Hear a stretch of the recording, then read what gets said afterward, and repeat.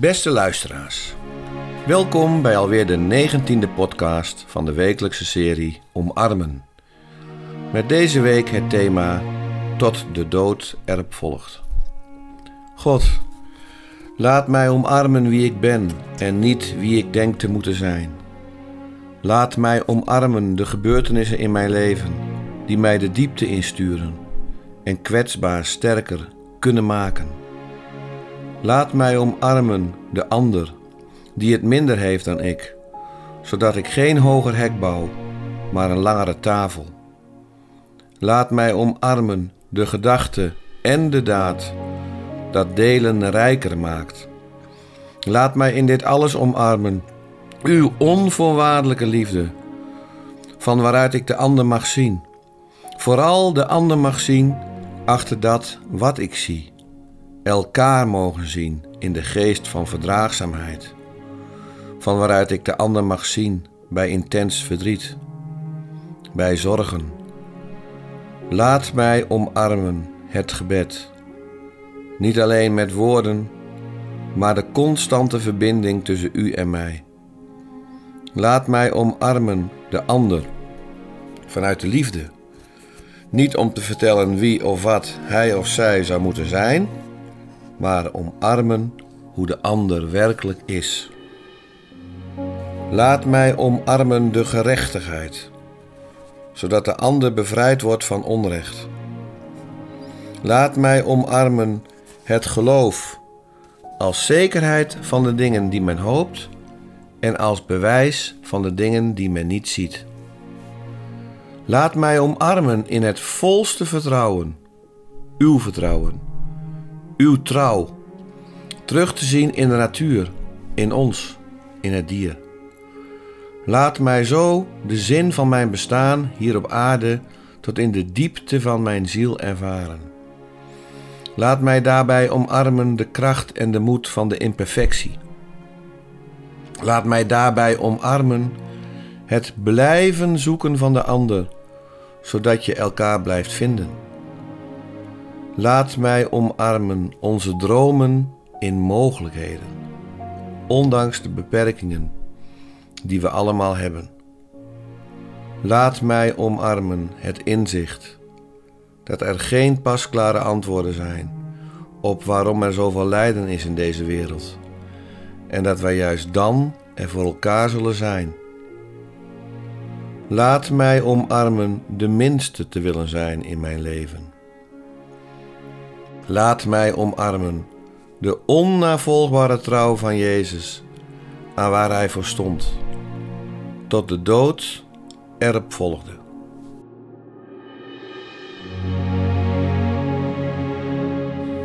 Beste luisteraars, vandaag is het Goede Vrijdag. Ik weet niet hoe het jullie vergaat, maar ik heb altijd een dubbel gevoel gehad bij het sterven van Jezus aan het kruis.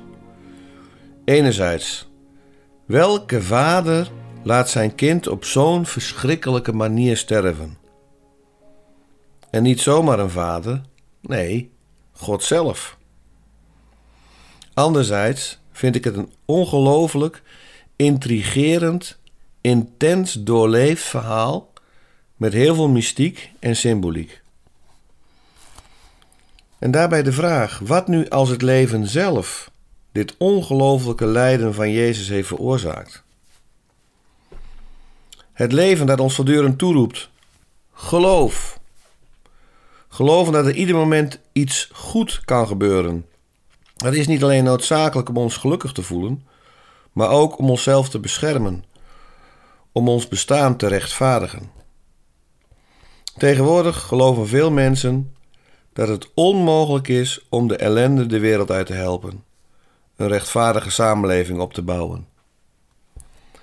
Hoe vaak hoor je niet: ik geloof nog steeds in dromen, ik doe vaak mijn best om onrecht te bestrijden, maar uiteindelijk draait alles toch altijd wel weer op een teleurstelling uit.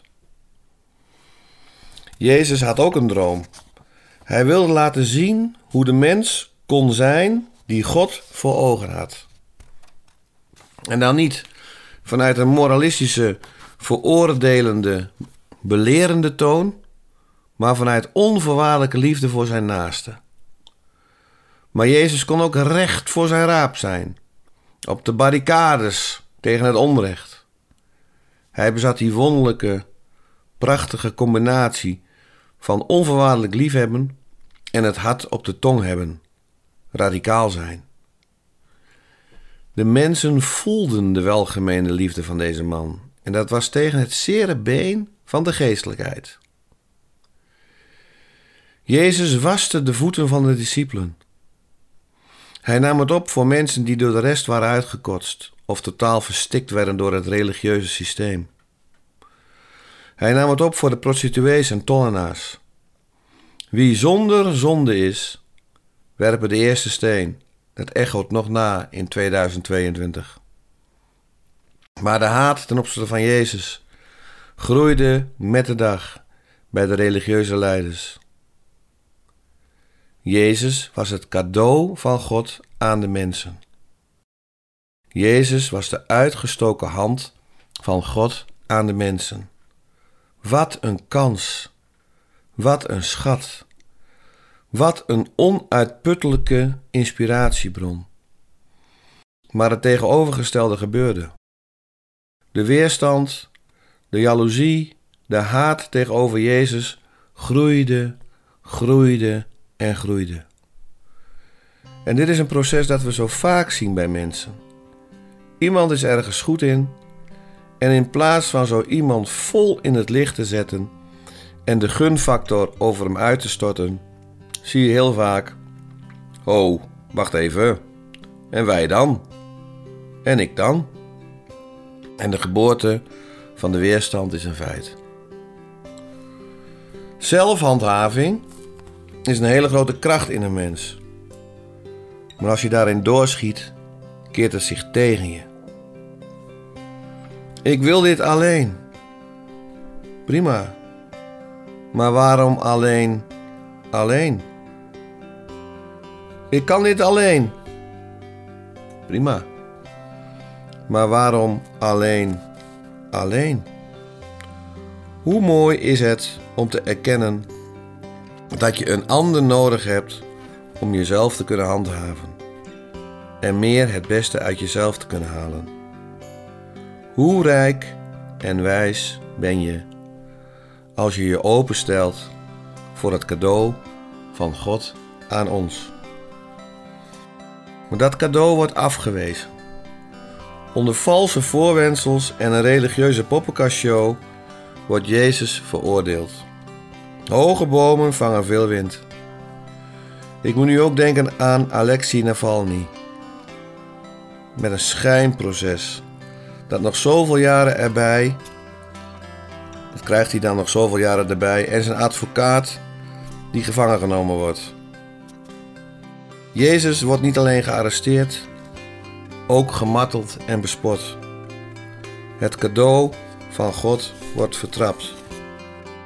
Uiteindelijk wordt hij weggeleid om te worden gekruisigd. Naakt, vastgespijkerd. En deze kruisiging was een super groot onrecht. En een heel groot nee tegen dat onrecht van God. En daarom is deze kruisiging het summum van zonde. En dat betekent het doel missen. En welk doel dan? De liefde missen. En zelfs als Jezus aan het kruis hangt, wordt hij nog bespot en belachelijk gemaakt. Wat deze mensen niet beseffen was dat Jezus een intense doodstrijd aan het voeren was. En God meer dan ooit nodig had. Als er een moment was, dan nu. Mijn God, waarom hebt gij mij verlaten? Maar God was hier niet bij. Jezus moest hier helemaal alleen doorheen. Uiteindelijk zou God het grote onrecht, dat wat niet klopt, dat wat verdeelt, dat wat doodt, dat wat uitroeit, uiteindelijk zou God dat opnieuw geboren laten worden. In liefde, in nieuwe kansen. Maar daarvoor moest het eerst sterven. Mijn God, waarom hebt gij mij verlaten? Ik heb zoveel pijn, zoveel destructieve krachten die me uit elkaar willen trekken. Ik zit zo opgesloten in de onmetelijke kracht van het kwaad.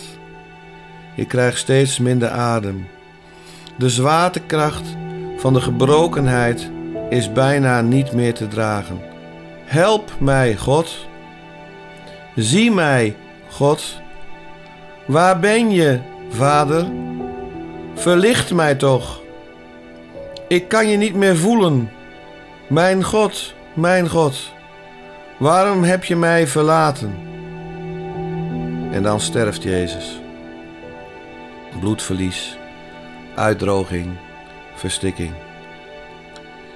Is dit dan het zoveelste voorbeeld van iemand die geloofde in dromen, maar uiteindelijk dat het allemaal eindigde in een zware teleurstelling, gestreden tot de dood erop volgt? Troostverhaal. Er wordt geklopt. Ja, roep ik. De deur gaat open. Een klein mannetje komt binnen, 2,5 bloempot hoog. Ik ben de kleine dood, zegt hij. En ineens barst hij in tranen uit. Nu had ik kunnen zeggen, ja, hou eens op met die flauwekul. Maar huilen is bij mij niet verboden. En wanneer hij tot bedaren komt, vraag ik, jij bent de kleine dood? Ja, zegt hij. Mij sturen ze overal weg waar leven is en geluk. Daar hebben ze mij niet meer nodig. Hij wrijft met zijn dorre doodsbeentjes door zijn dode ogen. Maar ik moet toch ook leven, snikt hij. Tuurlijk, kleine dood. Blijf maar wat bij mij. Hou me gezelschap. Dan kunnen we praten. Zo zitten we daar bij elkaar. Tot opeens de kleine dood me aankijkt en vraagt, aan wie denk je nu? Toe, zeg het gauw, aan wie denk je nu?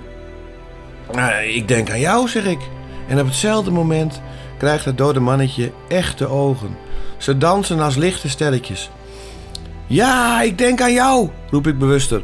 En nu krijgt hij een echte huid, echte handen en een echt hart.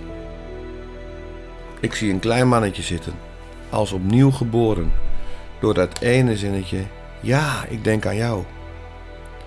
Ja, ik denk aan jou, schreeuw ik zo hard als ik kan. En ik aan jou. De dood is over. Op mijn stoel zit een klein mannetje. Zijn ogen zien er fris uit en zijn gezicht is opgetogen. Hoe heet je? Vraag ik. Het kleine leven, zegt hij. En wat ga je met het kleine leven doen? Vraag ik.